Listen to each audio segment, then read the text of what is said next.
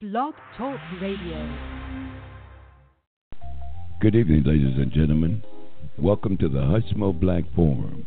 Here we do it bigger, we do it better, we do it longer, and out of necessity, we'll do it louder than anyone out here. So relax. Here's your host, Hushmo Black. Hey, welcome. Welcome to the Hushmo Black Forum. You got me, Hushmo, driving this train this evening. Hey, it's Happy New Year, everybody. I've been out here once. Well, we started once, but I think this is the first full show of the new year. Just want to wish everybody a happy and a prosperous 2020, y'all. 2019 was, I don't know, there was something about that year that I was glad to see it go. I was glad to see it go. So many crazy things was going on there, and it has bled over into the new year, no doubt. We got an impeachment, yeah. We got an impeachment of the president going on right now. The impeachment of Donald John Trump, President of the United States, is being impeached, y'all. Yeah, this is serious business. This is serious business, y'all. We're gonna chime in on it this evening. Yeah, we're gonna kick it around a little bit. House of Representatives took the two articles of impeachment over to the Senate this past week, and Speaker Pelosi picked her 7 managers to prosecute that case in front of the Senate, and I think it's going to get going it's going to get going in full bloom come this Tuesday, the 21st. That's the day after. It's Tuesday the 21st. Yeah, that's the day after the King holiday. So everything is closed down just about. Oh no, they still working though. They working over this weekend because I think the House of Representatives who impeached him has to file a brief, and so does the president, his legal team. His legal team is I don't know, y'all. He's got his 2 main lawyers there, Sekulow, who really I don't know how he could be still representing the president, because it seemed like to me he was involved in this scheme. If you listen to Lev Pernis and believe the stuff that he's came out with, Sekulow, the president's outside attorney, was right in the thick of things, and he's on the president's legal team, along with a couple of familiar names, Ken Starr and Alan Dershowitz. That's the guy that defended O.J. So he must be a pretty good lawyer. You got the Jusal, Alan Dershowitz. The guy's he's a Harvard a professor, ex-Harvard professor. I think he's got tenure up there. Once you're what they call him, a professor emeritus at Harvard Law, so he's pretty sharp now. Yeah, Dershowitz and Ken Starr. Starr was the one that prosecuted Bill Clinton. So both of those 2 guys been around for 100 years, y'all. But you could date them now. One of them defended O.J. and one of them prosecuted Bill Clinton. These I think they mostly just figureheads. Alan Dershowitz so that he's not really part of the team. He's just going to make an argument on behalf of the Constitution. I, I, I don't know. I don't know how that works out. But Dershowitz said that he's not claiming to be a 100% part of the team because he's just going to make a 1-hour defense of the Constitution. I heard him on TV last night with Ari Melvin, and I don't know. I got some disagreements with what he's talking about. He's trying to tell me that somehow he's trying to make the argument that somehow abuse of power is not imputable. He's trying to tell me that abuse of power is not an impeachable offense.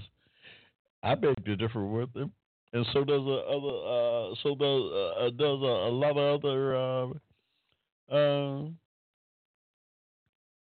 professional lawyers. So does a lot of legal minds, serious legal minds, disagree with him on that part. I mean, I was reading this Hamilton's Federalist paper 65. I'm gonna put that on. Be keying that up for y'all tonight. Federalist paper 65, yeah, where Hamilton talked about impeachment and his take on it and what the founders thought was thinking when they included that article in the Constitution, the impeachment clause. He tried to explain it back there in 1768. And, this thing is heavy, y'all. You know, those Federalist papers, you need to, y'all out there in the audience, you need to pick up a copy of the Federalist papers. Hamilton, Alexander Hamilton wrote most of them. He wrote like 58 of the 85. He wrote most of them himself. But him and Jefferson and I think it was what's Jay's name? He wrote a couple of them, but it was mostly Hamilton and I guess Jefferson. But just pick those things up and check them out because they kind of give you an outline of what the founders was thinking about when they put this Constitution together. And they give you some real good insight on what they had in mind when they was putting this thing together. It's really some good information for you, the Federalist Papers. I'm going to be playing Federalist 65 tonight, dealing with the responsibility of the Senate and, to prosecute, to try the impeached party, in this case, the President of the United States. And I'll let you take a look at it. Tape this thing, too, so if you don't have a copy of it, just tape it. It's really interesting. Hey, good evening, my Facebook friends. Welcome to the Hushmo Black Forum. You know, our motto is to do it bigger, to do it better, to do it longer. And out of necessity, sometimes we'll do it louder than anybody out here on Blog Talk. We don't like to get loud, but Lord knows sometimes we have to just to get a word in. Yeah, we advocate for social justice out here on the Hushmo Black Forum on behalf of Americans of Akron. Not because we don't love everybody, we do, but just by extension, being part of that community, we find ourselves advocating on their behalf. But you know what Martin Luther King said, injustice anywhere is injustice everywhere. So, yeah, it can be turned around. Justice anywhere is justice everywhere. Could be, should be. So we advocate for social justice for everybody, y'all. But particularly on behalf of Americans of African descent. Yeah, out there on the Hushmo Black Forum, that's what we do. We we uh we cipher things out there too, y'all. We break it down for you. That's so much stuff being thrown at us that we don't know what's what. We try to make sense of it all for you out here on the Hushmo Black Forum. Got a call in number 1-888-588-3814. We don't take many calls out here on the Hushmo Black Forum, but we will take a call or two.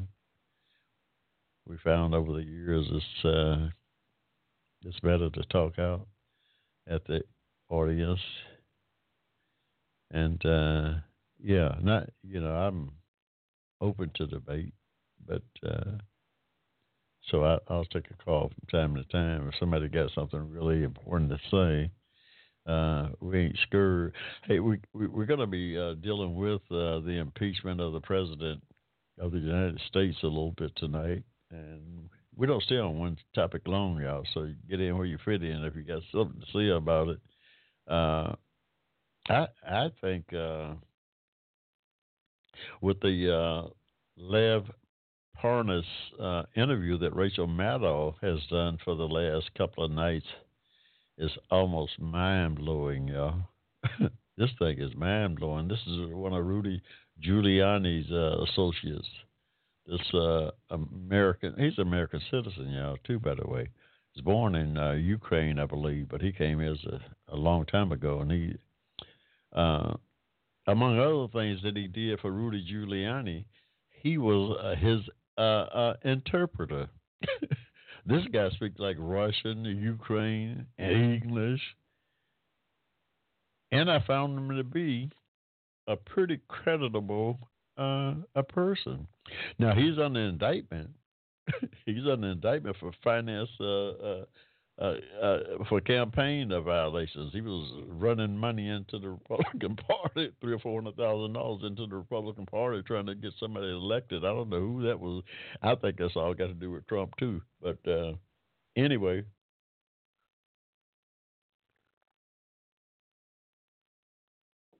y'all go to MSNBC. I think both of those things are coming on Sunday night on MSNBC at 10. I think Rachel, they're going to redo both of those interviews, 2 hours from 10 to 12, I believe it is, tomorrow night. So be sure to tune in there. Check it out. You need to hear it. It's very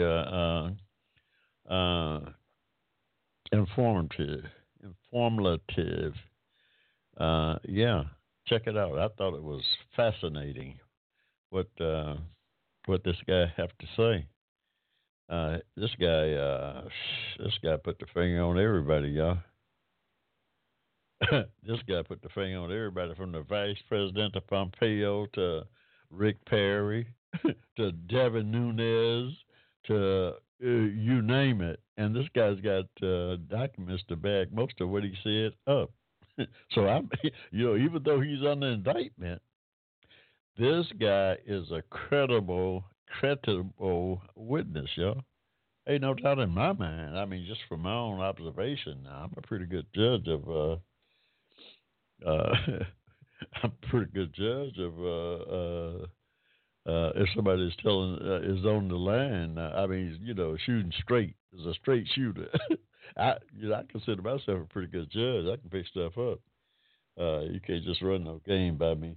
And I don't pick it up. This guy, in my mind, is pretty creditable. Now we'll see.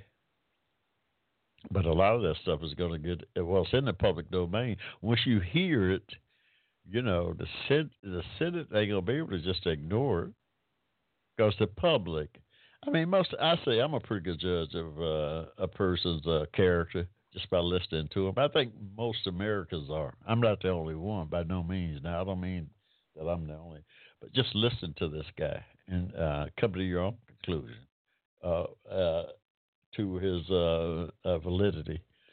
And I think most people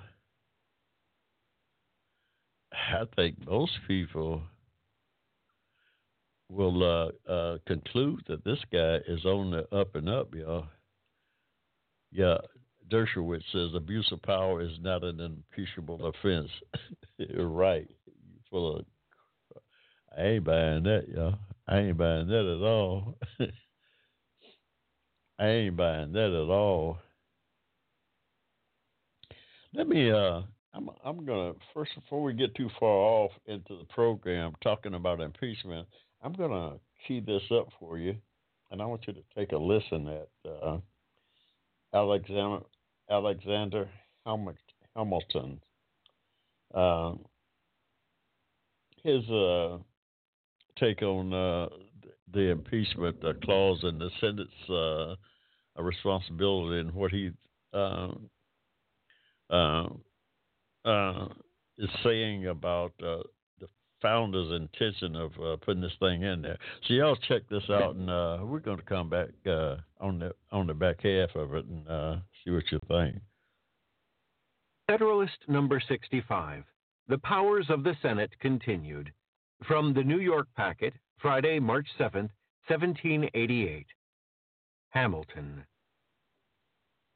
To the people of the state of New York, the remaining powers which the plan of the convention allots to the Senate in a distinct capacity are comprised in their participation with the executive in the appointment to offices and in their judicial character as a court for the trial of impeachments.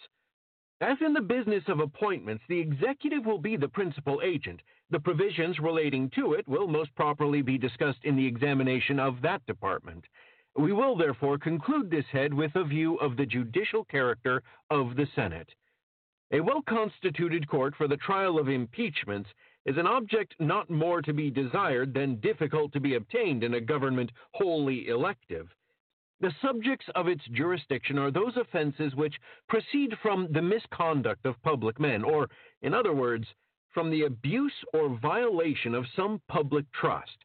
They are of a nature which may with peculiar propriety be denominated political, as they relate chiefly to injuries done immediately to the society itself. The prosecution of them for this reason will seldom fail to agitate the passions of the whole community and to divide it into parties more or less friendly or inimical to the accused. In many cases, it will connect itself with the pre-existing factions and will enlist all their animosities, partialities, influence, and interest on one side or on the other.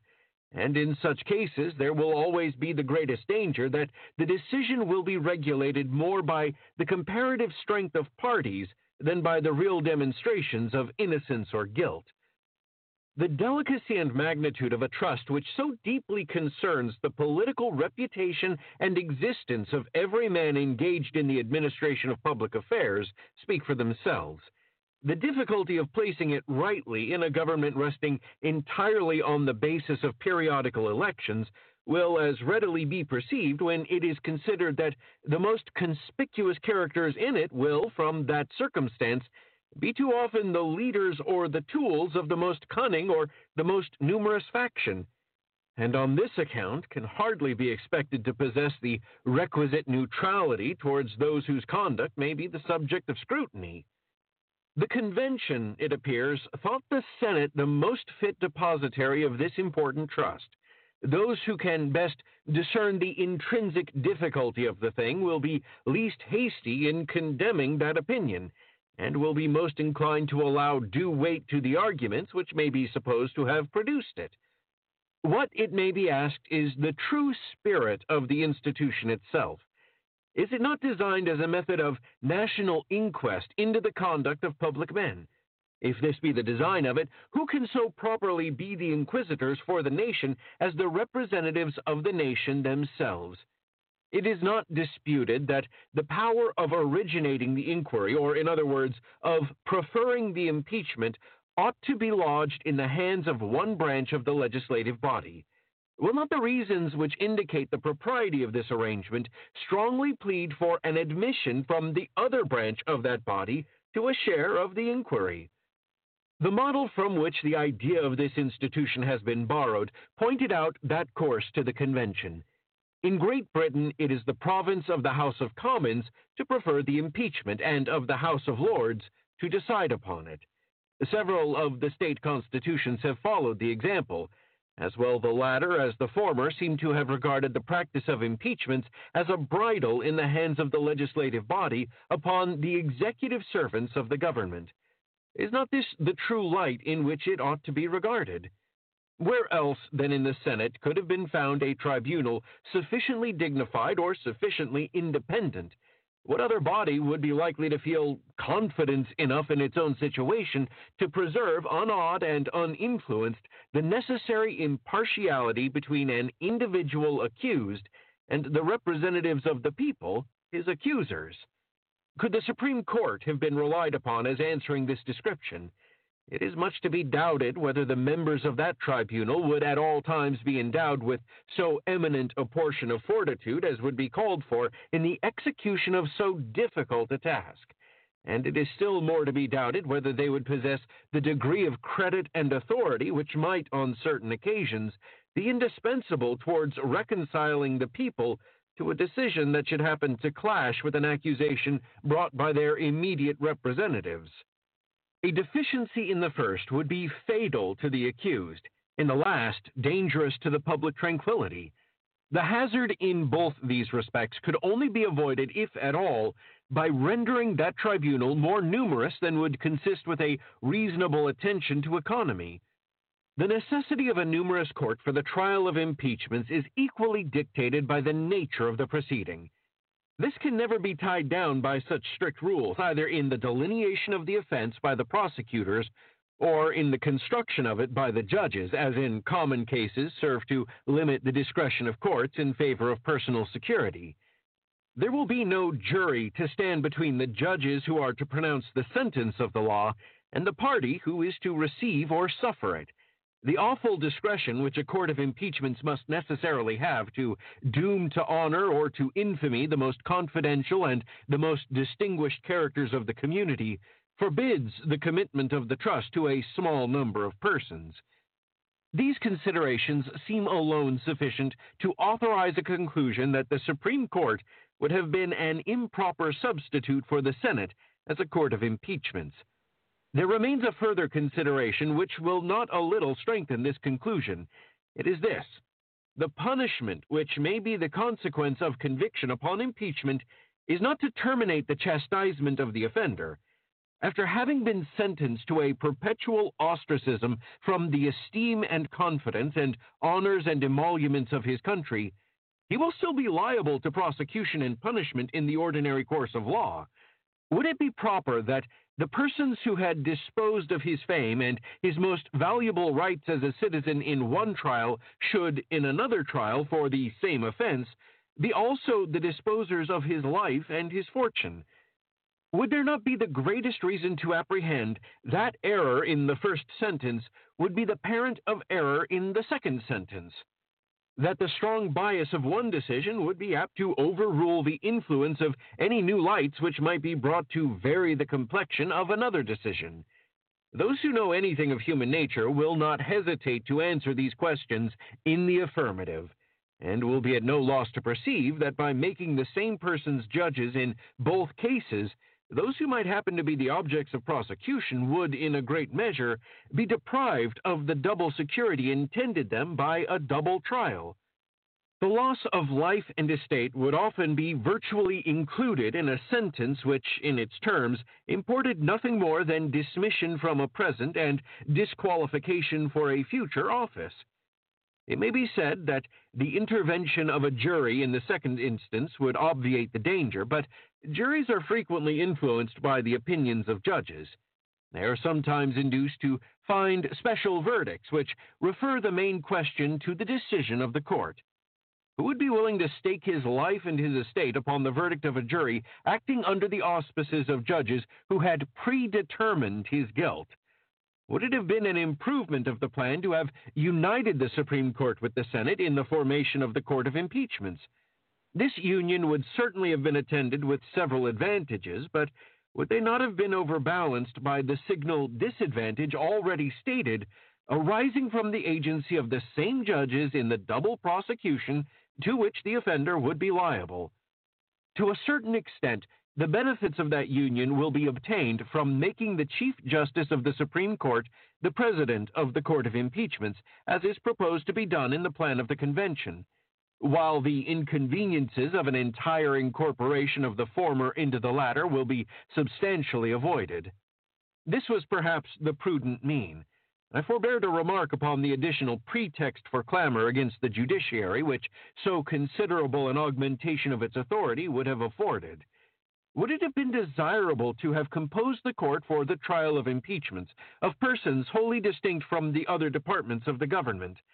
There are weighty arguments as well against as in favor of such a plan.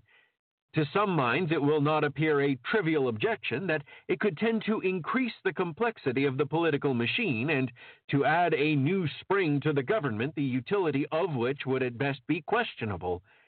But an objection which will not be thought by any unworthy of attention is this. A court formed upon such a plan would either be attended with a heavy expense or might in practice be subject to a variety of casualties and inconveniences. It must either consist of permanent officers stationary at the seat of government and, of course, entitled to fixed and regular stipends, or of certain officers of the state governments to be called upon whenever an impeachment was actually depending. It will not be easy to imagine any third mode materially different which could rationally be proposed. As the court, for reasons already given, ought to be numerous, the first scheme will be reprobated by every man who can compare the extent of the public wants with the means of supplying them. The second will be espoused with caution by those who will seriously consider the difficulty of collecting men dispersed over the whole Union. The injury to the innocent from the procrastinated determination of the charges which might be brought against them, the advantage to the guilty from the opportunities which delay would afford to intrigue and corruption, and in some cases the detriment to the state from the prolonged inaction of men whose firm and faithful execution of their duty might have exposed them to the persecution of an intemperate or designing majority in the House of Representatives. Though this latter supposition may seem harsh and might not be likely often to be verified, yet it ought not to be forgotten that the demon of faction will, at certain seasons, extend his scepter over all numerous bodies of men. But though one or the other of the substitutes which have been examined, or some other that might be devised, should be thought preferable to the plan in this respect, reported by the convention, it will not follow that the Constitution ought, for this reason, to be rejected. If mankind were to resolve to agree in no institution of government until every part of it had been adjusted to the most exact standard of perfection, society would soon become a general scene of anarchy and the world a desert. Where is the standard of perfection to be found?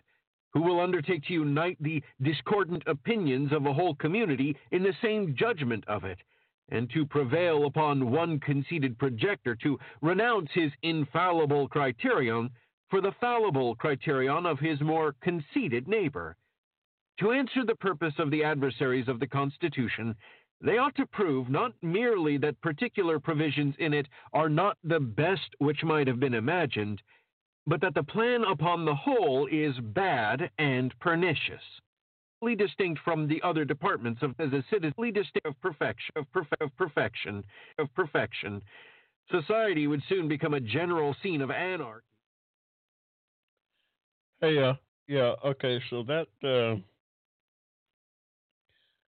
it. That's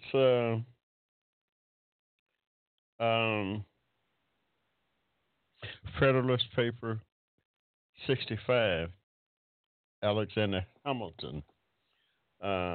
Checked, now it's kind of heavy, so you have to listen to it and digest it and really get into it, to make sense of it. For a lot of people, who don't pay attention to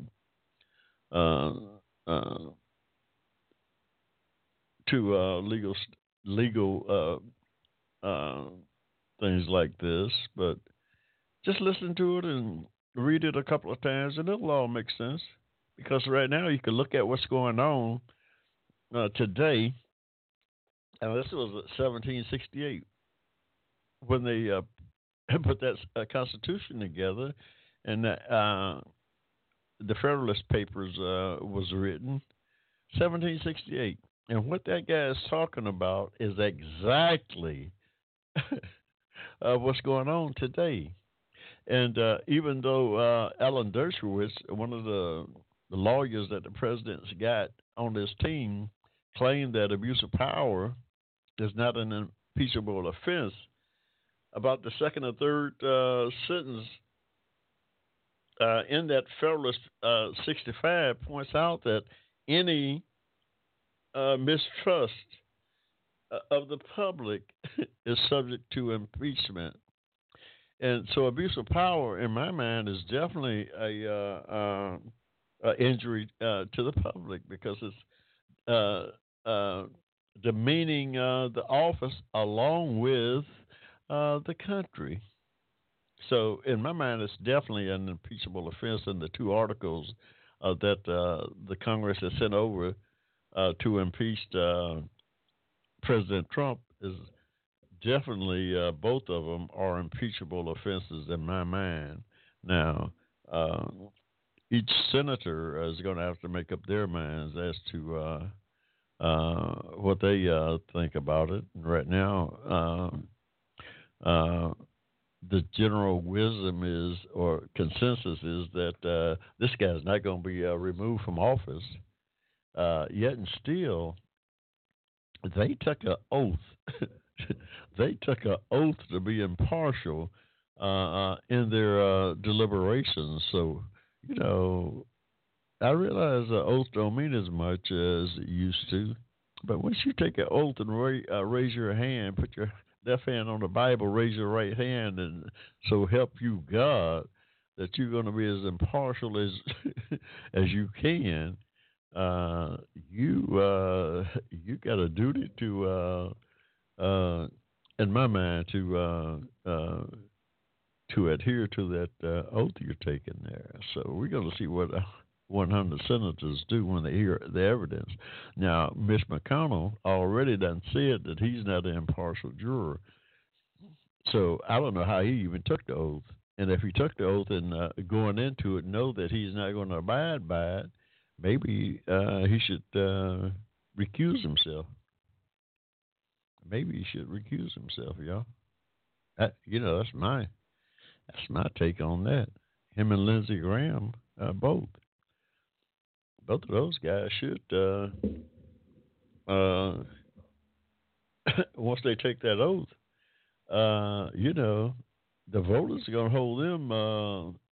Some of them, the voters are going to hold them to account. People ain't. Just gonna go along to get along. I mean, it's serious business. You're talking about the president of the United States here, abusing his power, trying to shake down a foreign government, and then obstructing Congress by trying to hide the evidence, refusing to allow people in his cabinet to come forward and testify. Haven't turned over not one document of not one sheet of documents that the Congress has requested in their constitutional duty of oversight. This president is stonewalling, y'all, and all that's impeachable. That's harming the citizens. Yeah, and that's what that impeachment is about. You can have no one is above the law. That's come down to that. Nobody is above the law, y'all.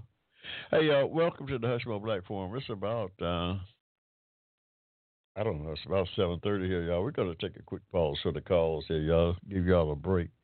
Hey, we're gonna be right back. You got me, Hushmo, driving this train. Y'all hang in there. We'll be right back.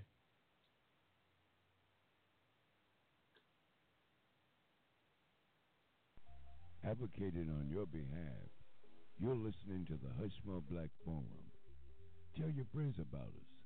Saturdays, 7 p.m. to 10 p.m. right here in cyberspace.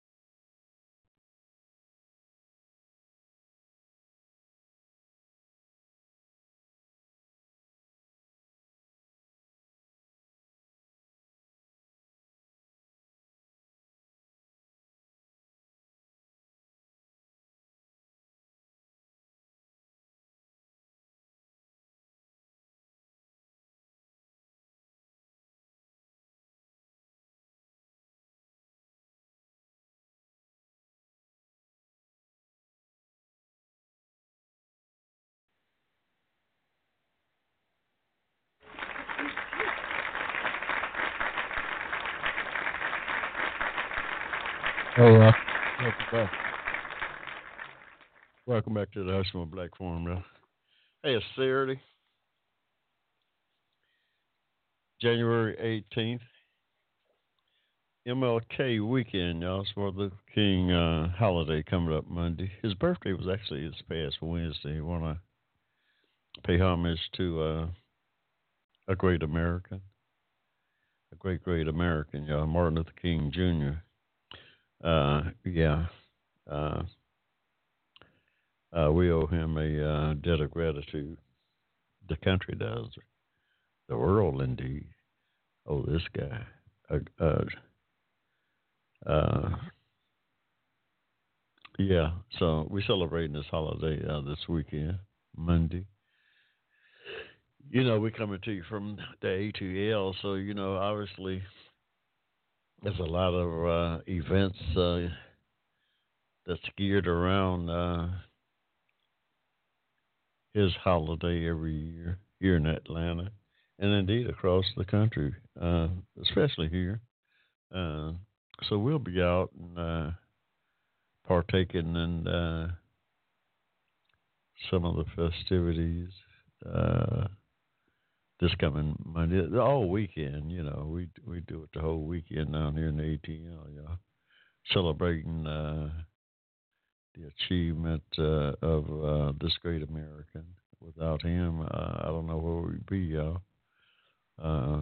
Without him, I don't know where we would be. Americans of African descent, indeed, the country, would be in a different place. And we're just so thankful that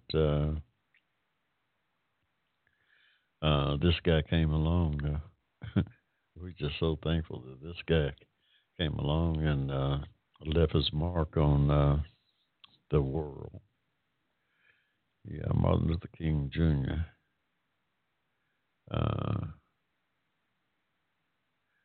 Great advocate for social justice. Yeah, the greatest that we've seen here in this country. Yeah, this guy's this guy was a difference maker. Nonviolent, a nonviolent difference maker. He brought about change. He brought about change in a nonviolent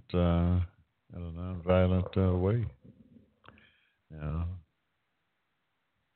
Violence can bring about change, no doubt. But he proved to the world that proved to this country that you could also bring about change in a nonviolent way. Yeah, and so we're just so grateful to Martin Luther King. I was gonna key up. Let's see if I can key up.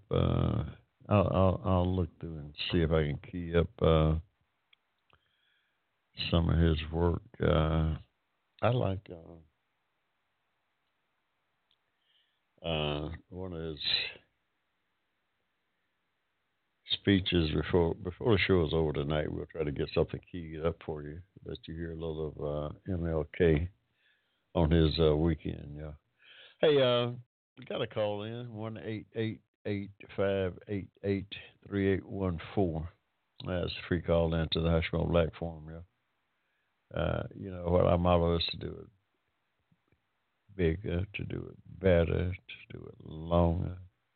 And out of necessity, sometimes we'll do it louder, y'all, than anybody out there on Blog Talk. Yeah, one thing about this Senate trial that's going on now, four of those senators are well,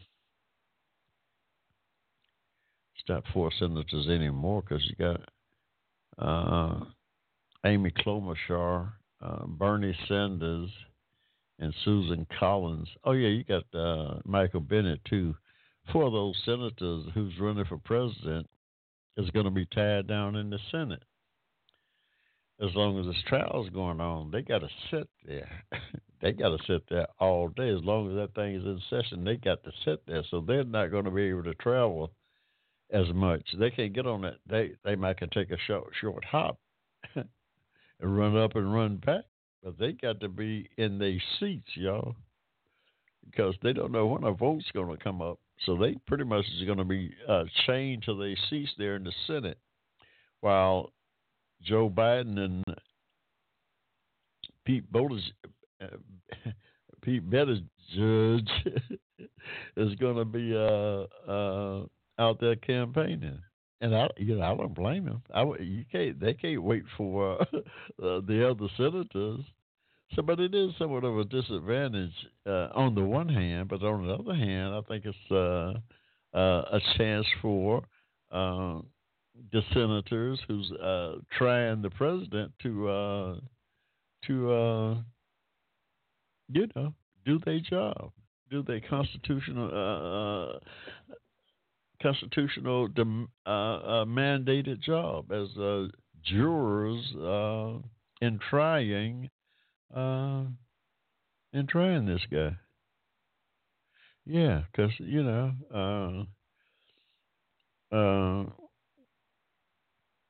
and I wouldn't be surprised now, even though everybody assuming that this guy is going to walk.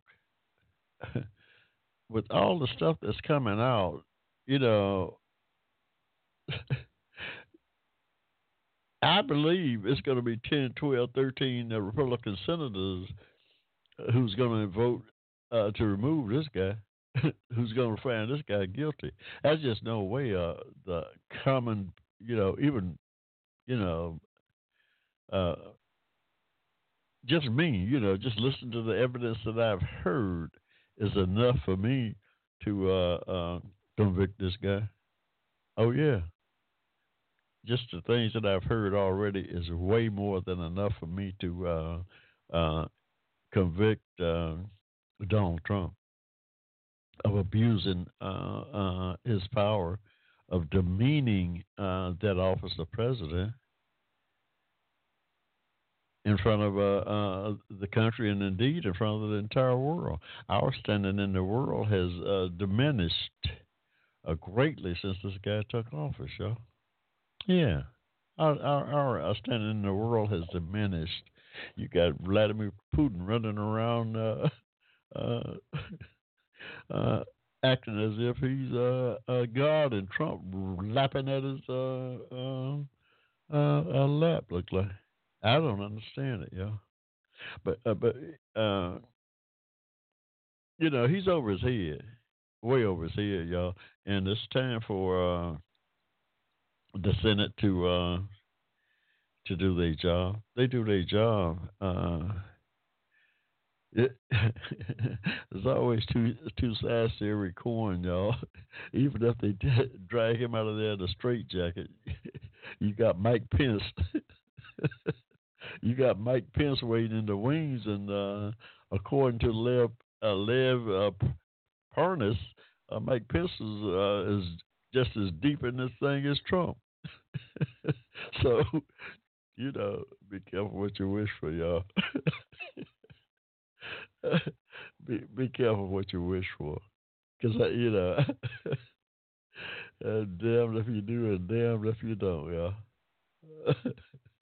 I've never seen anything like it, y'all. As a Hushmo, been following politics, y'all, since 1952. I don't want to date myself, but I remember when Eisenhower got elected in 1952, y'all. I was young, man, but I remember when he got elected in 1952.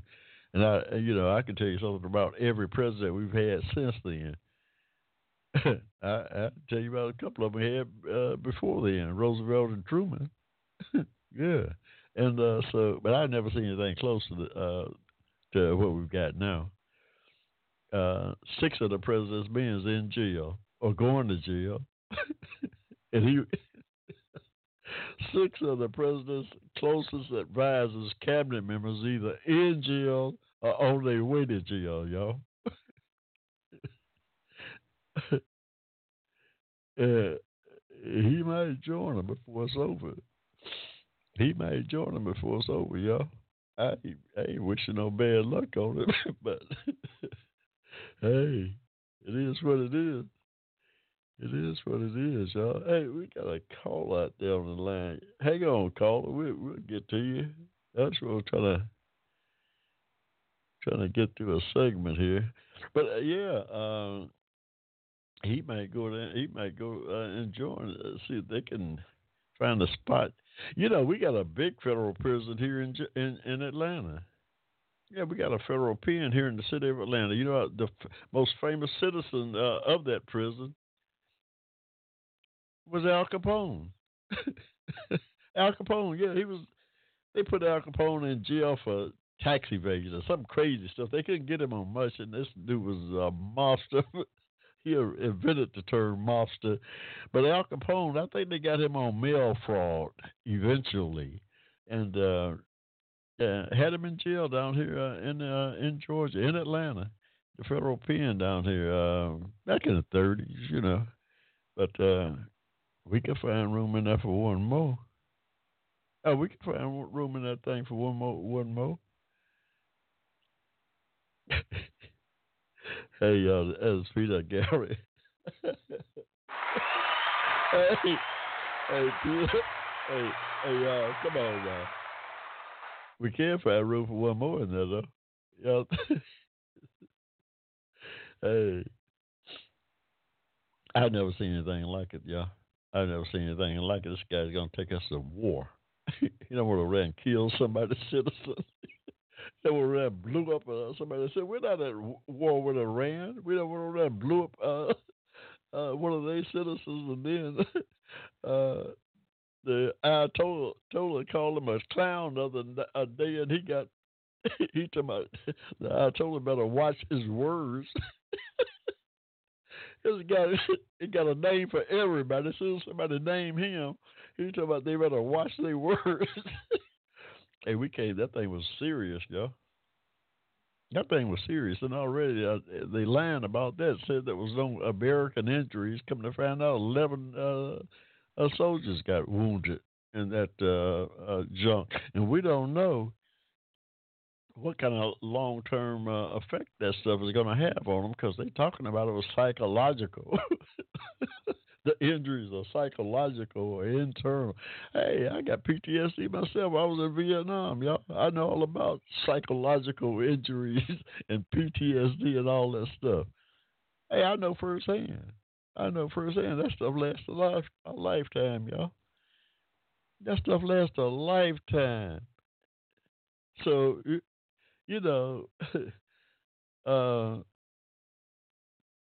I just pray for those soldiers over there. I just pray that they get back here safe and sound, y'all.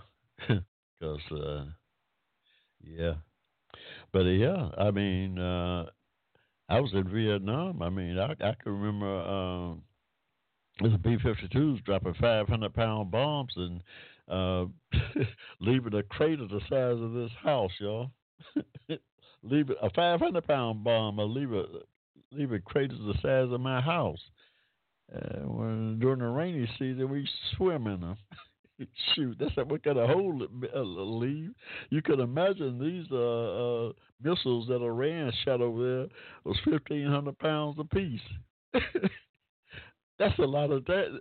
Hey, that's a lot of explosive, y'all. A 1,500-pound bomb, and they try to tell us there wasn't nobody wounded. Shoot, just a shock. Just the shock waves do damage. Enough to bust your eardrum, do serious psychological damage. So when things explode next to you, it's gonna do some psychological damage, if not physical damage. You could, hey, 1,500-pound bomb, y'all. That ain't no joke. Let me tell you. Hey, y'all, it's about 5 minutes to 8, y'all, here at the ATL. We're going to take a quick pause for the calls, y'all. See if we can see what this caller want out there on line there. We'll be back with you in a few, though. You got me, Hushmo, driving this train this evening, y'all. Y'all hang in there. We'll be right back. Advocating on your behalf, you're listening to the Hushmo Black Forum. Tell your friends about us. Saturdays, 7 p.m. to 10 p.m. right here in cyberspace.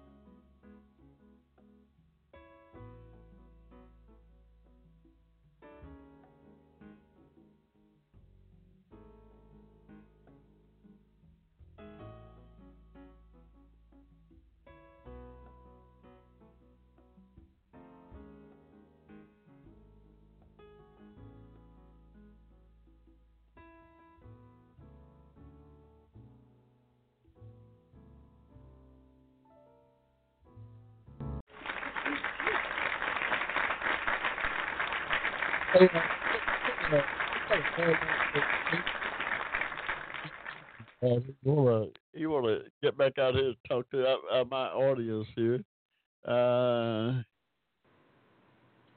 Caller, what you got for the Hushmo Black Forum tonight? You're on the air. How you talking about the impeachment of Boy, he sure did blow that terrorist up. I am so happy he blew that sucker up. And he's supposed to do that. He's supposed to do it. And he also told, we're going to hit 52 of your sites. One for every hostage that was held during the Jimmy Carter administration. American hostages that was being held in Tehran. And they called up. Wait a minute. This is funny.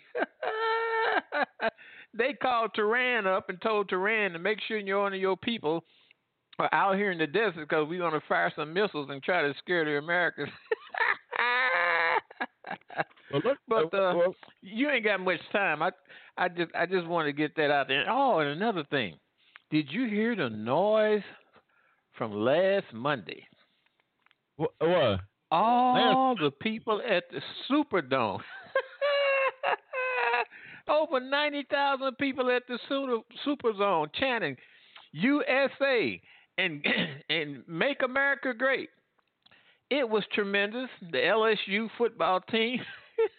Well, I don't blame them for being excited. Was at the White House today. Hey, listen, I don't blame them for being excited about LSU. I can guarantee you who they weren't excited about. No, they was chanting. Wait a minute. They was chanting. The crowd erupted when the man walked out. This was before the game. See, it wasn't after the game. They didn't know what the outcome of the game was going to be, so don't try to throw it that way. But anyway, I was in Atlanta. I had to leave. You got nice roads, but your traffic is terrible. Sorry, I thought we was going to get together for a bite. But listen, I don't blame them for tapping because they can see that this guy ain't got long. He ain't got long to be in that office.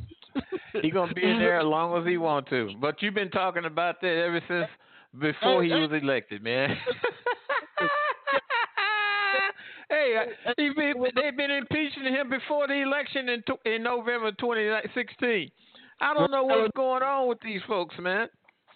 We got another election coming up November the 3rd. Hey. All right, we ready. Yeah, after that. We ready. That's what we'll see. But anyway, I'm going to let you get to your show, man. I'll talk to you. I'll talk to you later. I got to stop from laughing.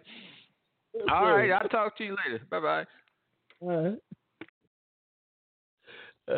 That's a regular caller there, y'all. He called in to harass me. He's a Republican, a black Republican. Don't tell me nothing about we ain't got no black Republicans now, because that's a black Republican right there. He's a Trump fan too. I ain't mad at him. I ain't mad at him. My parents were Republicans back in the 30s. my my parents were Republicans back in the 30s.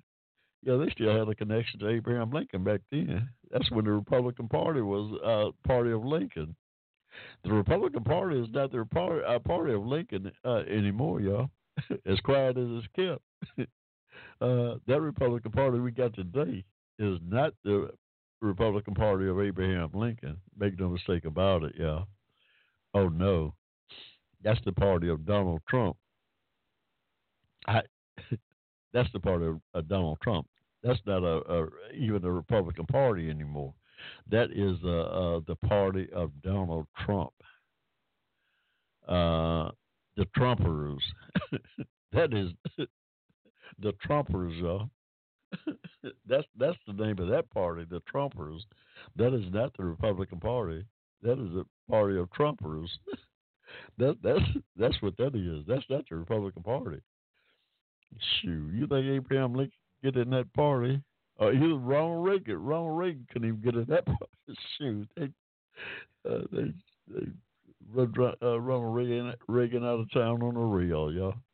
They run that joker out of town on the real. Talking about he Republican. He want to join Trump's party. They run him out of town on the real, y'all. Hey, no, that's Trump's party there. We're gonna have to come up with a name for it. It ain't Republican, that's for sure. I don't know what it is. That is not the Republican Party. All y'all registered Republicans, y'all gonna have to come up with a name for y'all party. All y'all followers of Trump, y'all gonna have to come up with a name because that is not the Republican Party. I told you I've been following politics since 1952. Now I know a Republican when I see one. Like my parents were Republicans back in the 1930s, and I know that is not a Republican Party that Trump is presiding over. Oh no, you can forget that.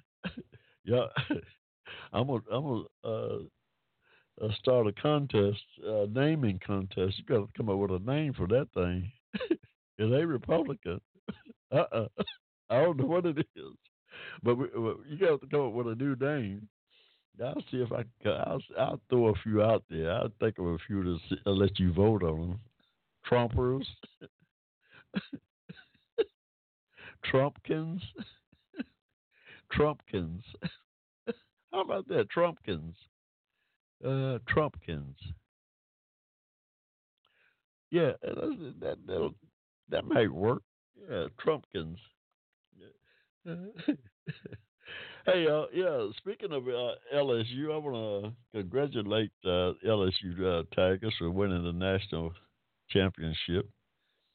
That was a great team, y'all.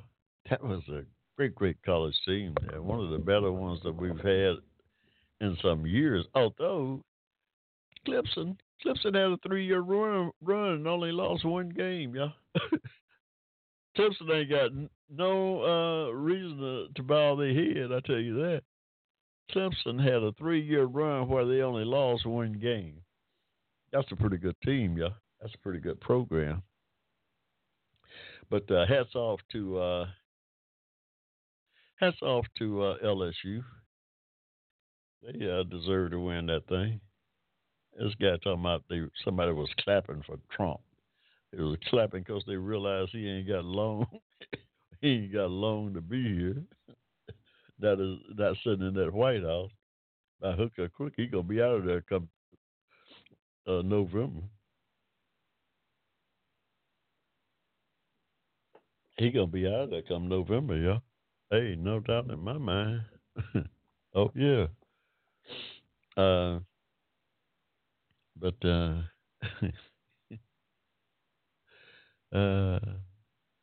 But yeah, we came seriously close to war, y'all. That thing is still not over yet. It's still not over yet. But we came dangerously close to war. uh, and according to reports, this guy, the president, is still running around bragging about how he's killed someone, as if that's something to rejoice about. I don't know. I just got an uneasy feeling about this whole situation, y'all. Of where we at today in the world, and the morality of it all. This just seemed to be decaying here in this country like crazy. And I'm not, some religious fanatic, but I think I just, believe that the president of the United States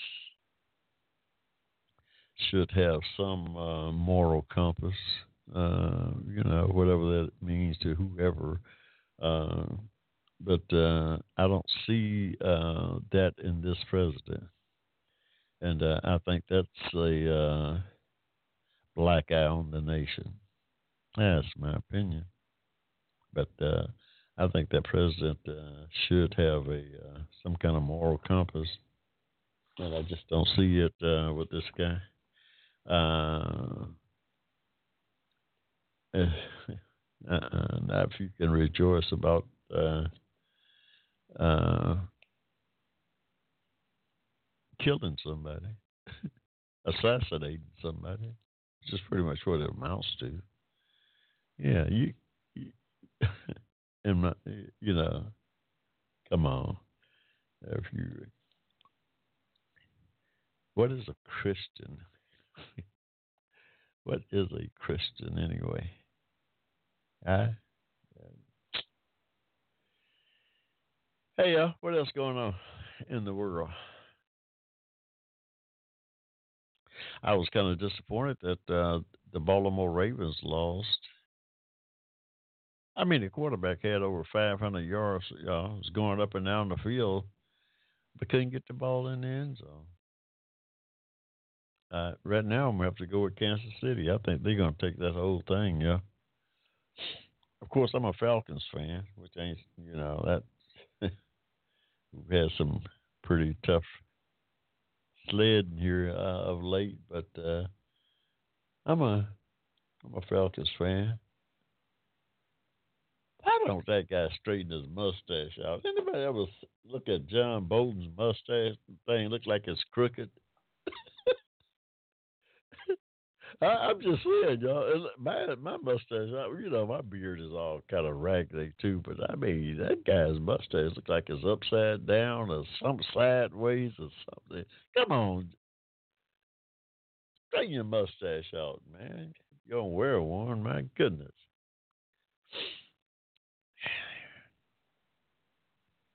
He done came out and said he wanted to testify. Yeah, no, he came out and said that he's prepared to testify if uh, if the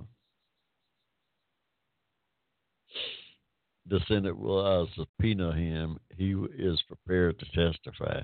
He got something to say. He got a story to tell. If you got a story to tell and you're so patriotic, tell it. That's what. Hey, well, he's trying to sell a book too, y'all. Oh yeah, John Bolton is trying to sell a book. Everybody got a book. I got a book, but John Bolton is trying to sell a book. He's talking about he got some kind of story to tell. If you got a story to tell it and stop all this craziness. That's what I say. If you got a story to tell it. Yeah.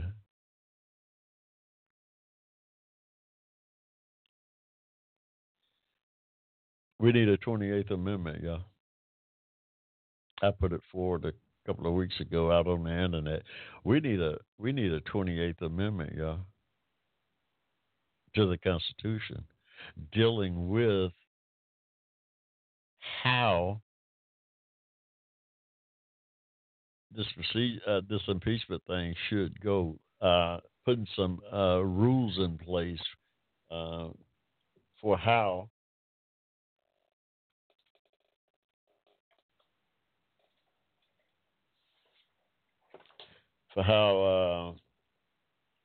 some guidelines in place. Yeah. Let me. Yeah. This is my suggestion for the 28th Amendment. My proposal. Yeah. I'm gonna read this to you. Uh, I'm just where the founding fathers decided to include an impeachment clause in the Constitution. They didn't envision that we would ever have the devil himself as president. Yeah. They couldn't envision that, which I believe is why they never spelled out exactly how it should be carried out. They put the impeachment in there, but they didn't really specify. They got some things in there, some basic outlines about who should bring charges, and they left Congress that responsibility to bring up the charges, and the Senate is the body where the trial would be handled. Much like and that was based on old English law, where the House of Commons would dig up the evidence and bring charges, but then the House of Lords, which is pretty okay in the British government, the House of Commons is pretty similar to our Congress, and the House of Lords is pretty similar to our Senate.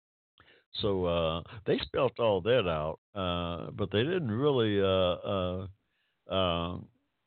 do much other than that. Okay, yeah, they did put in there that the Chief Justice would preside over the trial while it was in the Senate, while the Senate was trying the president or whoever the impeached person was. The Chief Justice would come in and preside over it, as opposed to say the Vice President. Well, that makes sense too, because if the president is the impeached party, as it is in this case, the vice president would have a conflict. He because he could come up and run the thing or vote on ties, 50-50 ties. Say he could vote in a way that would be detrimental to the president, and he's next in line. he could he could weight the outcome of that thing in favor of himself. He could weight it to the detriment of the president. And I can see why you wouldn't want that. You wouldn't want the vice president seeing as though he's next in line to be president. You wouldn't want him involved in that process because that could be a conflict of interest. So the framers saw that. I mean, it's amazing the insights the founders and the people that wrote that Constitution. It's amazing the insight that they had putting that document together. They stipulated it that the Chief Justice of the Supreme Court would preside over the Senate for that, just for that particular. It's about the only time that the judicial and the legislative branch come together in any kind of setting, a formal setting, and that would be during an impeachment. The Chief Justice of the Supreme Court is the presiding officer now. The Senate still can overrule whatever. He's pretty much a figurehead in a certain way. That's yet to be handled out. That's yet to be fully hashed out, because we only had two of these things in the history of the country. There's only been two trials in the Senate impeaching the president, Andrew Johnson and Bill Clinton. Richard Nixon was impeached, but he resigned before the trial came up. So There's only been two trials of presidents in the 230-year history of the country. So, it's a rare thing. But I believe we need a 28th Amendment today in 2019. We just need to add a 28th Amendment to the Constitution, clarifying the rules of impeachment. My initial thoughts on the subject is that such an amendment should include, among other things, listen to this now, it should include, among other things, a time limit for the Speaker of the House to transmit the articles of impeachment to the Senate. Nancy Pelosi held those articles for about a month, which I think is fair. I think the House, I said 30 days or so, and that's all she held them for. And all kinds of new information came out since the impeachment articles were voted on. She didn't just turn those things over to the Senate, and I can see why it's a good idea now. The more I look at this impeachment proposal 28th Amendment proposal that I put out here about a month or so ago, it's so relevant. It's so relevant because had she just passed those articles of impeachment over to Miss McConnell, Miss McConnell was going to vote to shut that whole thing down. If she had sent those things without all the additional information, Lev Parnas, John Bolton coming forward, agreeing to testify, and all this information that's done came out since the articles have been passed is of tremendous value to the senators and to the American public. Because we can see that let the public know exactly what's going on, or give them a heck of a lot more insight into what's going on in that White House, y'all. This stuff is scary, y'all. This stuff is scary. So a time limit for the Speaker of the House to transmit articles of impeachment to the Senate. I said 30 days from the time that the House has voted to impeach would be a good rule to put in place. This is the 28th Amendment, kind of putting some guidelines on the thing. Most of it's going to stay the same. Most of the procedures are going to stay the same, but we need some definite guidelines. And during this 30-day period, the Senate has to lay out the framework for the impeachment. The Senate has to lay out the framework for the Senate for the impeachment. That means that the leader of the Senate, in this case, Mr. McConnell, has to get together with the other side, the Democrats, and work out a framework for how that trial is going to proceed. It ain't no covering it up like Mr. McConnell here. This is the trial don't even start in full force until Tuesday. Mr. McConnell has yet to reveal how he's proposing, or the Senate is proposing to run this trial. Now, I think he's going to come up with some junk.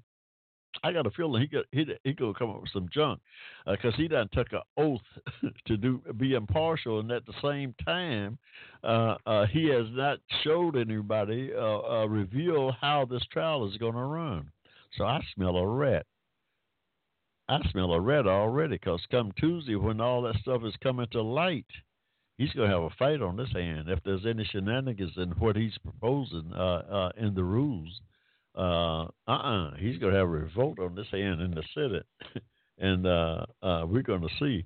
But so during that 30-day period, and this is my proposal for a 28th Amendment to the Constitution, laying out the frameworks of how exactly the thing should be put together without changing the general intent of the impeachment clause.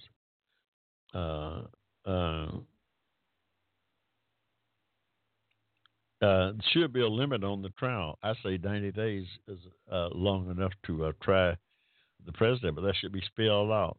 You got 90 days to try this person, period. Get it over with.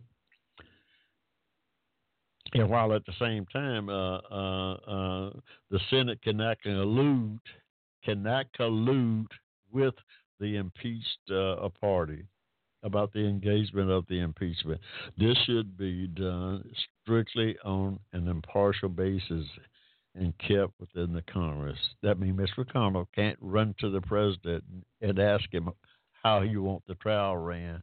That's negating the seriousness of the impeachment. You know, that's colluding with the enemy or the indicted person. That's crazy. That's number two. Number three, once the House of Representatives issue articles of impeachment, until the Senate conducts and completes the trial of the impeached party, the executive cannot have unbridled executive authority. This is important. This is so important. This is this is Section 3 of my proposed 28th Amendment.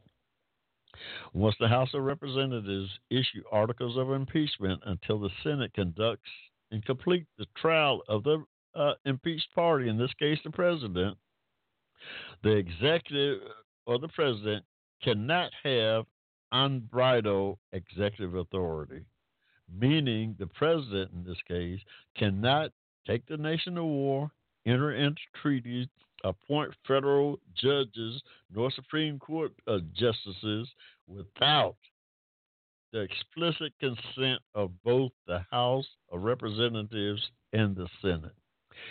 Has to be there, y'all. That this section 3 of my proposed 28th Amendment has to be there in the Constitution in a 28th Amendment, y'all. Once the House of Representatives issue articles of impeachment, the president, and until along with the Senate conducting and completing the trial of the impeached party, in this case the president, cannot have unbridled executive authority, meaning the president, in this case, cannot take the nation to war, enter into treaties, appoint federal judges, nor Supreme Court justices without the consent of both the House of Representatives and the Senate. We've got to tie that guy's hand, y'all, as long as he's being impeached and tried. That president should not have free range. He should not have free range in that condition. No way, y'all. Hey, when the person get indicted, the first thing in this country, depending on what's going on, the first thing the courts want to do is take your passport. That's tying your hand, y'all. The first thing is that we want your passport. You can't leave. You can't do this. You can't do that. There are restrictions placed on an indicted person. And that's pretty much what this impeachment is. That impeachment is an indictment. That's an indictment, y'all. We can't let the indicted party until he's cleared. Now, he can do all the things that he normally does, but he's got to come to Congress. He's got to come to Congress. He can't blow up Iran or nowhere else, y'all. While he's being indicted. While he's been impeached? No, that's out. We got to put that in the 28th Amendment, y'all. It's got to be there. You know, it's just a joke if you're going to let this guy have free range while he's being impeached. We've got to tie him down some kind of way, y'all. And that's for any president, not just this president. This is an amendment to the Constitution covering any indicted party. That guy's power has got to be restricted, or at least tied. That, you know, not so much he could defend the country against an enemy. Yes, yeah, enemy. Yeah, he could take us to war, but he's got to come to Congress. He got to go to Congress, y'all. After in the Senate, he got to let them. Hey, if you blow up Iran, call Nancy Pelosi, call whoever's in charge of the Senate say, "Hey, I got to blow somebody up. They finna blow us up." Pick up the phone. That's all this is. This is all this means. And that's got to happen. Somebody got to have the foresight to introduce a 28th Amendment to the Constitution, y'all. That should be somebody's on somebody's platform. Somebody running for president need to make that part of their platform, something that they can run on. A 28th Amendment proposal clarifying just how this impeachment thing should work, and by all means, putting in a clause in there demanding or making it law that the president can't do anything without the explicit consent of the Senate and the House, as long as he's been tried. And we put some time limits on this: 30 days for the House to get the articles over to the Senate, 90 days for the Senate to try. And that's not asking too much, y'all, to protect this country, to put some protections in place for democracy. It's a small ask, y'all. It's a small ask to put these protections in for our democracy. Somebody running for president should pick up on this, y'all. Somebody running for president. In fact, the Democratic Party should put this in their platform, and I will be sending this on to them. This needs to be in a Democratic platform right here, a 28th Amendment proposal. A 28th Amendment proposal. This should be in on our platform. This should be on all platforms, y'all. This is we the people. These are just few of my ideas, but we the people should demand that the 28th Amendment to the Constitution be the first order of business of the new president once they take office. That should be the first order of business, y'all. And I'm going to be pushing this. I'm going to send it out to anybody who will listen. It's on my Facebook page. I'm going to send it to every Tom, Dick, and Harry that we the people should demand it. We should start a petition, send it in to all your senators, all your congressmen, all your elected officials should have a copy of it. We need a 28th Amendment with guidelines on whenever a president get impeached. There should be some guidelines spelled out. It shouldn't be left to chance. It should not be left to chance, y'all. It's too important for our democracy. There's a big hole there in the Constitution as it relates to this impeachment thing. There's just too big of a gap there that could easily be remedied by a 28th Amendment. We the people should demand it. We the people should demand that, yeah. And I, for one, am going to do just that. I'm going to do just that, yeah. 28th Amendment, yeah.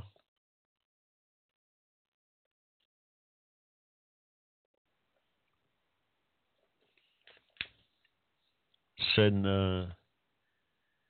down some concrete guidelines for how this impeachment thing should go. Yeah, it's just my ideas, y'all. I mean, yeah. Hey, welcome to the Hushmo Black Forum. We just rambling on here Saturday, January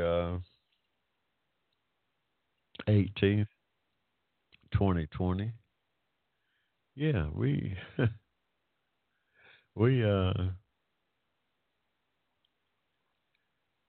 these are trying times, y'all. We thought 2020 would be a little better than 2019, but as long as we got this impeachment hanging over our heads, it's going to be some trying times, y'all, because We got to get through this thing. This is serious. This is not a some exercise in futility here. This need to be taken serious, y'all. The senators, we got to demand those senators live up to that oath that they took. They got to live up to that oath, y'all. I mean, what, what kind of senator are you if you're gonna swear to uh, God Almighty that you're gonna be impartial, and then you come up and talk about you're not impartial? You don't need to be sitting up there in that Senate. You don't need to be sitting in on that witness stand. You don't need to be a witness in this trial if you can't be impartial pursuant to the oath that you took. You just don't need to be there. I'm sorry. You swore an oath. You've got to live up to that.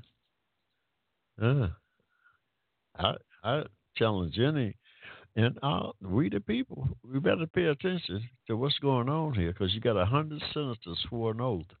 Listen to this trial, follow this thing, and see how do you think your senator, see if you think your senator is being impartial. See if you think your senator is living up to that oath that he swore to. And what is the oath that you swear to anyway? Is it any? It doesn't mean anything in this country anymore. Does put your hand on the Bible and swearing that you will execute in an impartial way uh, uh, mean anything? Does it mean anything at all, y'all?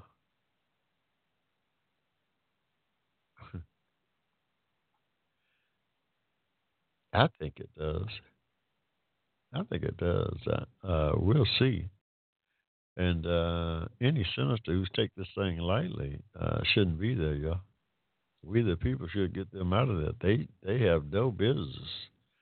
They have no business sitting in that great chamber. Uh, they we have got to get them out of there. If they can't be impartial and live up to the oath that they're swearing to, we need to get rid of that in all legal proceedings. When I go to court for a traffic ticket, that judge make me swear to tell the truth and nothing but the truth. Don't have me do anything. If these senators take the oath that they swear to so lightly, don't the common criminal, the common thief, the common anything that go before any kind of legal, uh, any kind of judge in this country, don't have them swear to nothing. That's out. If these 100 senators in this most serious exercise of their responsibility can't live up to an oath that they take, and it's obvious, so obvious that they didn't do that, will become obvious in my mind. I mean, I can already a couple of senators has came out and said that they're not impartial, which in my mind disqualifies them from sitting on that jury. Mitch McConnell and Lindsey Graham have no business still sitting on that jury in the Senate for this impeachment. They disqualified themselves before the trial even started. They disqualified themselves. Those two senators should not. I'm surprised, and the Supreme Court justice should call them out. Justice Roberts should call Lindsey Graham and Mitch McConnell out uh, uh, for saying after that they're not impartial and then taking an oath saying otherwise. Something is wrong there, y'all. Something is wrong. The Chief Justice got to call them out. Chief Justice Roberts got to call those two guys out. And really, I'd be for him disqualifying them. If this within his power, they need to disqualify them and make them vote on it. If I'm Chuck Schumer, I'd make them vote on that.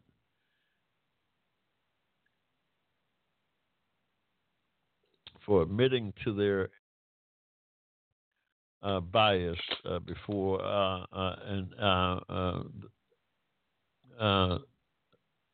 they even take the oath. They should disqualify them. They should vote them off the. They should vote them off the jury. They should. If I'm Chuck Schumer, I'm forcing a vote to vote Mitch McConnell and Lindsey Graham off the witness stand.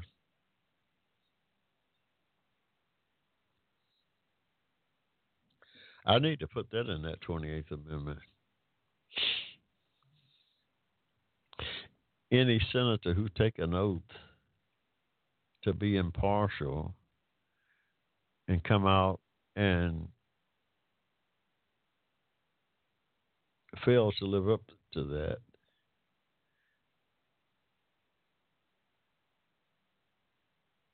and fail to live up to that oath, need to be disqualified. And it's not like they're lying about it. They say it. They admitted that they cannot be impartial. They admitted it. They cannot be impartial. If you can't be impartial, you can't sit in judgment. If you can't be impartial, Lindsey Graham and Mitch McConnell need to be disqualified. I'm going to put that out there. I'm going to write Chuck Schumer, Lindsey Graham, and Mitch McConnell need to be disqualified. They have already fessed up to the fact that they cannot be impartial and signed an oath stating otherwise. They swore to an oath stating otherwise, but then admitted that they're not impartial. If you can't be impartial, you can't sit on the jury. If you can't be impartial and admit to not being impartial, there's no way in the world you should be able to sit on the jury, y'all. That's just common sense. Don't take some kind of genius to figure that out. That's just anywhere in the court. You go in any, first thing a judge asks you if you're in on a murder trial or something like that. First thing the judge asks you, are you for or against the death penalty? Oh, I'm against the death penalty. First thing that the lawyer do over there on the prosecution case is strike you off the jury. You ain't gonna sit on that jury most of the time. You are gonna be off that jury. You going in talking about you against the death penalty, and there's a death penalty trial in front of you. You know the prosecutor is gonna strike you. They get so many strikes. Prosecutor and the defense. So the first thing the prosecutor is gonna do is strike you from off that jury. There's no difference here, y'all. It's no different. Get Mitch McConnell and Lindsey Graham off of the jury. Yeah, they admitted they can't be impartial. Get them off of there. I mean, you violated your oath already up front. How is it that they can still sit on that in judgment of this trial? They can't. There's no way. And I don't think the framers intended for them to violate the oath of the oath that they're taking. Well, they created a whole separate oath for just the impeachment trial. They created a whole separate oath. Did they create that oath just for the fun of it, so somebody could come around and just play with it? That's not you raise your hand swearing to God. God don't play like that. You can't play with God like that, y'all. That's crazy. So these people better get a grip. Hey, the man upstairs is not to be played with. The man upstairs is not to be played with, y'all. Yes. So yeah, there has to be some guidelines, y'all, going in. I mean, most of that impeachment uh, works pretty well. I mean, just some basic guidelines, but it has to be in the 28th Amendment, so everybody know. So there's some law, so there's some teeth. It's too much. It's too much to ask to leave it to chance. It is too much to leave to chance. It's too much to ask to just leave it to chance, and it's too willy nilly. Where you got a scoundrel like Mitch McConnell. You got a scoundrel like Mitch McConnell who withheld the nomination of a Supreme Court justice up for a whole year because he didn't like the president. You got a scoundrel like that running the Senate. No, we need to get that stuff out of his hands. We need to get that out of his hands and put it in the 28th Amendment. So there's some concrete guides that they have to follow. Now, yeah, that should be some concrete guidelines, some more guidelines that they have to follow by law, by the Constitution. You can't leave that up to chance because you never know who you might get in a position of power. That's what a Republican form of government is about, y'all. Clearing up all the ambiguities of something like this. We're going to clear that up so that you don't leave to chance that you have a person like Mitch McConnell running the Senate or a person like Donald Trump being president. You can't take no chance on that. We gotta tighten that up. The Constitution, which is the great thing about our Constitution, the framers made it such that it can be amended. That's the great thing about that Constitution. That's a great document too, by the way. That's a great document. Oh, no doubt. It started out with some flaws. It started out with some flaws, y'all, because it didn't have the 13th, 14th, or 15th Amendment in it originally, but it got there. It got there. The 14th, 13th, 14th, or 15th Amendment eventually did get there. Oh, 600,000 people died, but hey, somebody playing with the man upstairs. You can't do that. You can't do that. You that 28th Amendment is going to get there too, y'all. That 28th Amendment is going to get there because already I see where Mitch McConnell and Lindsey Graham is playing with the man upstairs. See, that oath is pretty powerful, y'all. Believe it or not, there's more to it than meets the eye. You can't just swear to the man upstairs and be playing about it. Can't do it, y'all. Sooner or later, the man upstairs is gonna hold you accountable for it. Hey, I'm talking about what I know. As sooner or later, the man upstairs is gonna hold you accountable for swearing an oath to him and then reneging on it. Sooner or later, he's gonna make you live up to it. That 28th Amendment would do some of that. It won't do everything, obviously. It ain't going to cure everything. It ain't going to be a cure-all for everything. Certainly is a step in the right direction. It certainly would be a step in the right direction, yeah. Yeah, because, but y'all pay attention to this impeachment trial, y'all. Educate yourself to the Federalist Papers 65. Hey, 64, 65, 66. Read those Federalist Papers and kind of familiarize yourself with the thinking of some of the founding fathers, what their intent was, what they was thinking about when they put that Constitution together, y'all. That Constitution is it's a heck of a document. Believe it or not, yeah. Oh, yeah, it allowed slavery initially. But like I said, the man upstairs and my took care of that. Hey, ask Abraham Lincoln.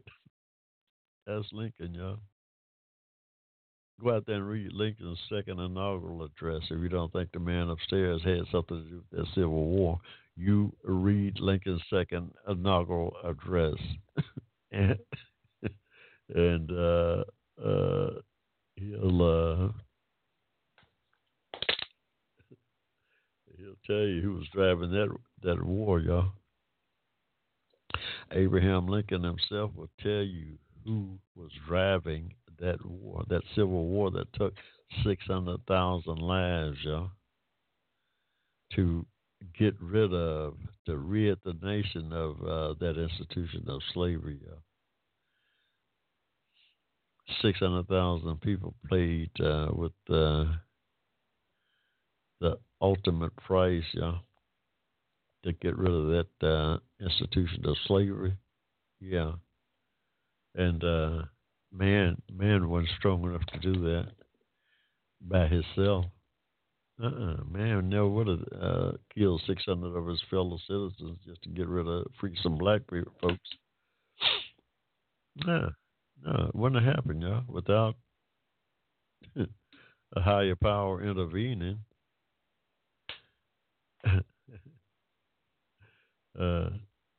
Hey, those 5 million slaves was praying for their salvation too. And apparently the man upstairs heard their prayer. That's what I believe. It's what Abraham Lincoln believed or came to realize. That's what he believed. He came to realize what was going on there. Yeah. Hey, y'all, got me Hushmo driving this train tonight. Welcome to the Hushmo Black Forum. It's just about at the end of the road for us out here tonight. We'll be back next week, same time, same station, y'all.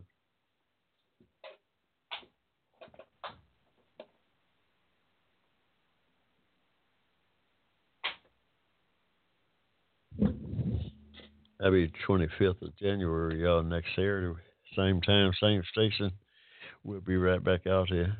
That trial should be well on its way by then, and I'll be keeping you abreast.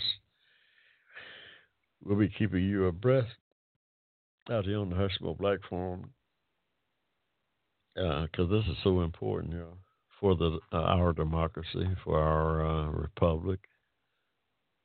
This is so important, So, tune in. I mean, it's how democracies fall into demise, when the citizens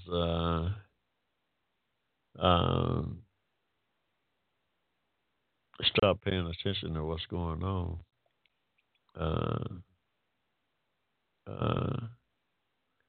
Our democracy could vanish on us. On Tyranny by Timothy Snyder. Y'all check that book out too. I told you about that once. Timothy Snyder on tyranny. A good read, y'all, telling about the importance of the involvement of the citizenry in keeping um and making sure that our democracy stay in check. We got to make sure we stay engaged, get out, register, vote. Uh, Whatever you do this coming election, it's going to be so important that everybody get out there and vote. Yeah, whoever your candidate is, just get out and vote and make sure that you in the process. Participate in the process and make sure everybody have a right to vote, have access to the ballot. They right now there's some shady stuff going on. Oh, some shady stuff going on right now where some in our society is trying to suppress our vote again. We can't allow it to happen, y'all. You got to be vigilant.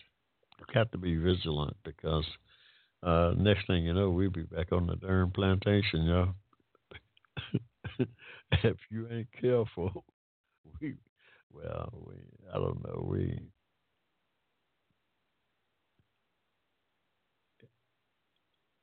our rights will be diminished, y'all. We ain't careful. On Tyranny, Timothy Snyder. Check that out. Check that book out, y'all. It's important. It's a quick read too, by the way. It's a thin little book. Just pick it up. It's $2 online or something like that. Pick that up and and just check it out. I mean, so,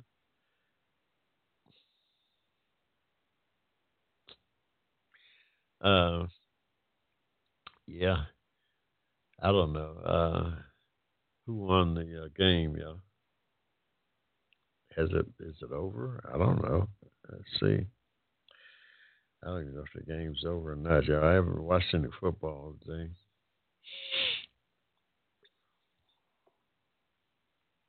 I haven't watched any football today. Yeah, haven't had time to check out the games. I'll see what's going on tomorrow. I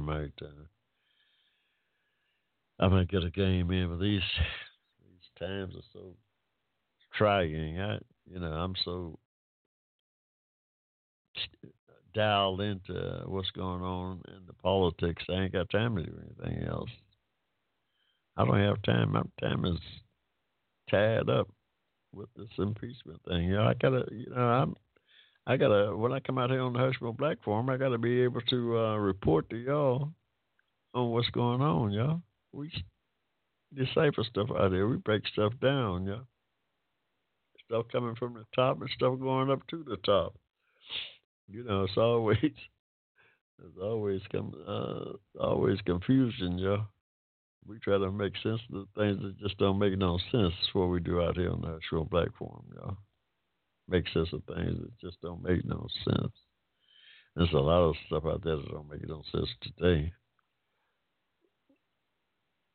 It's a lot of things going on that makes no sense at all today, y'all. I guarantee you.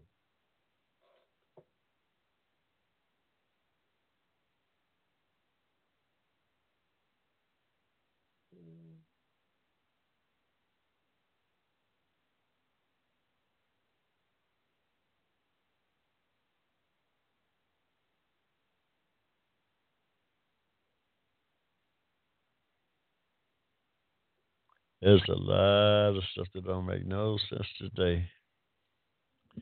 But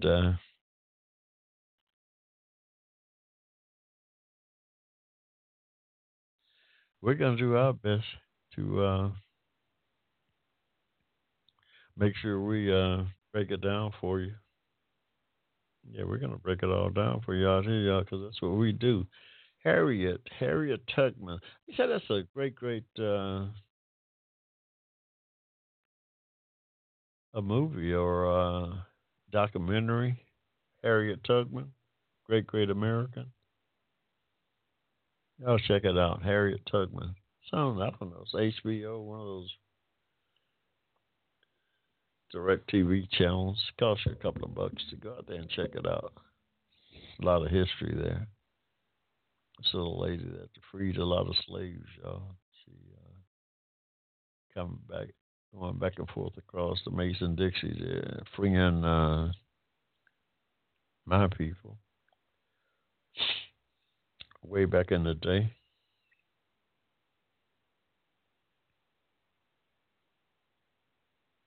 Harriet Tubman. Yeah, great American. Hey, it's MLK Day, y'all. Get out and participate. Yeah, get out and participate in the activities.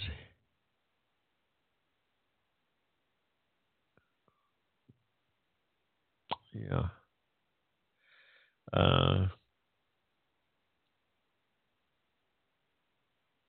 I was gonna key up a one of MLK's speeches, but let's see if I can find one.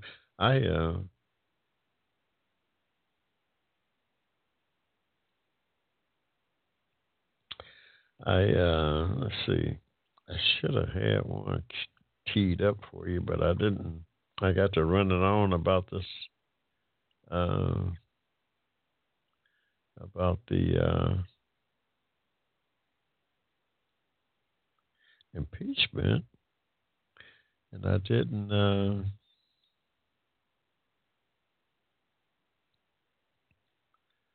Have time to key up a. See, MLK.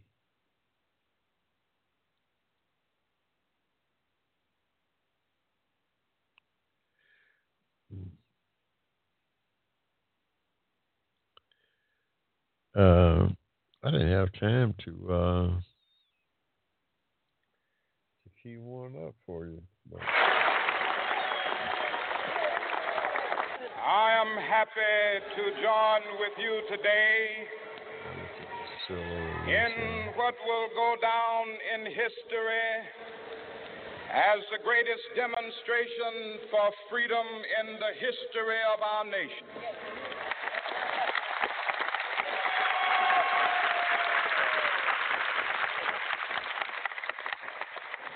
Five score years ago, a great American in whose symbolic shadow we stand today signed the Emancipation Proclamation. This momentous decree came as a great beacon light of hope to millions of Negro slaves who had been seared in the flames of withering injustice. It came as a joyous daybreak to end the long night of their captivity. But 100 years later, the Negro still is not free. 100 years later, the life of the Negro is still by the manacles of segregation and the chains of discrimination. 100 years later, the Negro lives on a lonely island of poverty. I have a dream that one day this nation will rise up and live out the true meaning of its creed. We hold these truths to be that all men are created equal.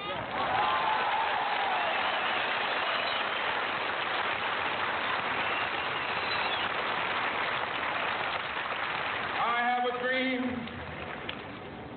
that one day on the red hills of Georgia,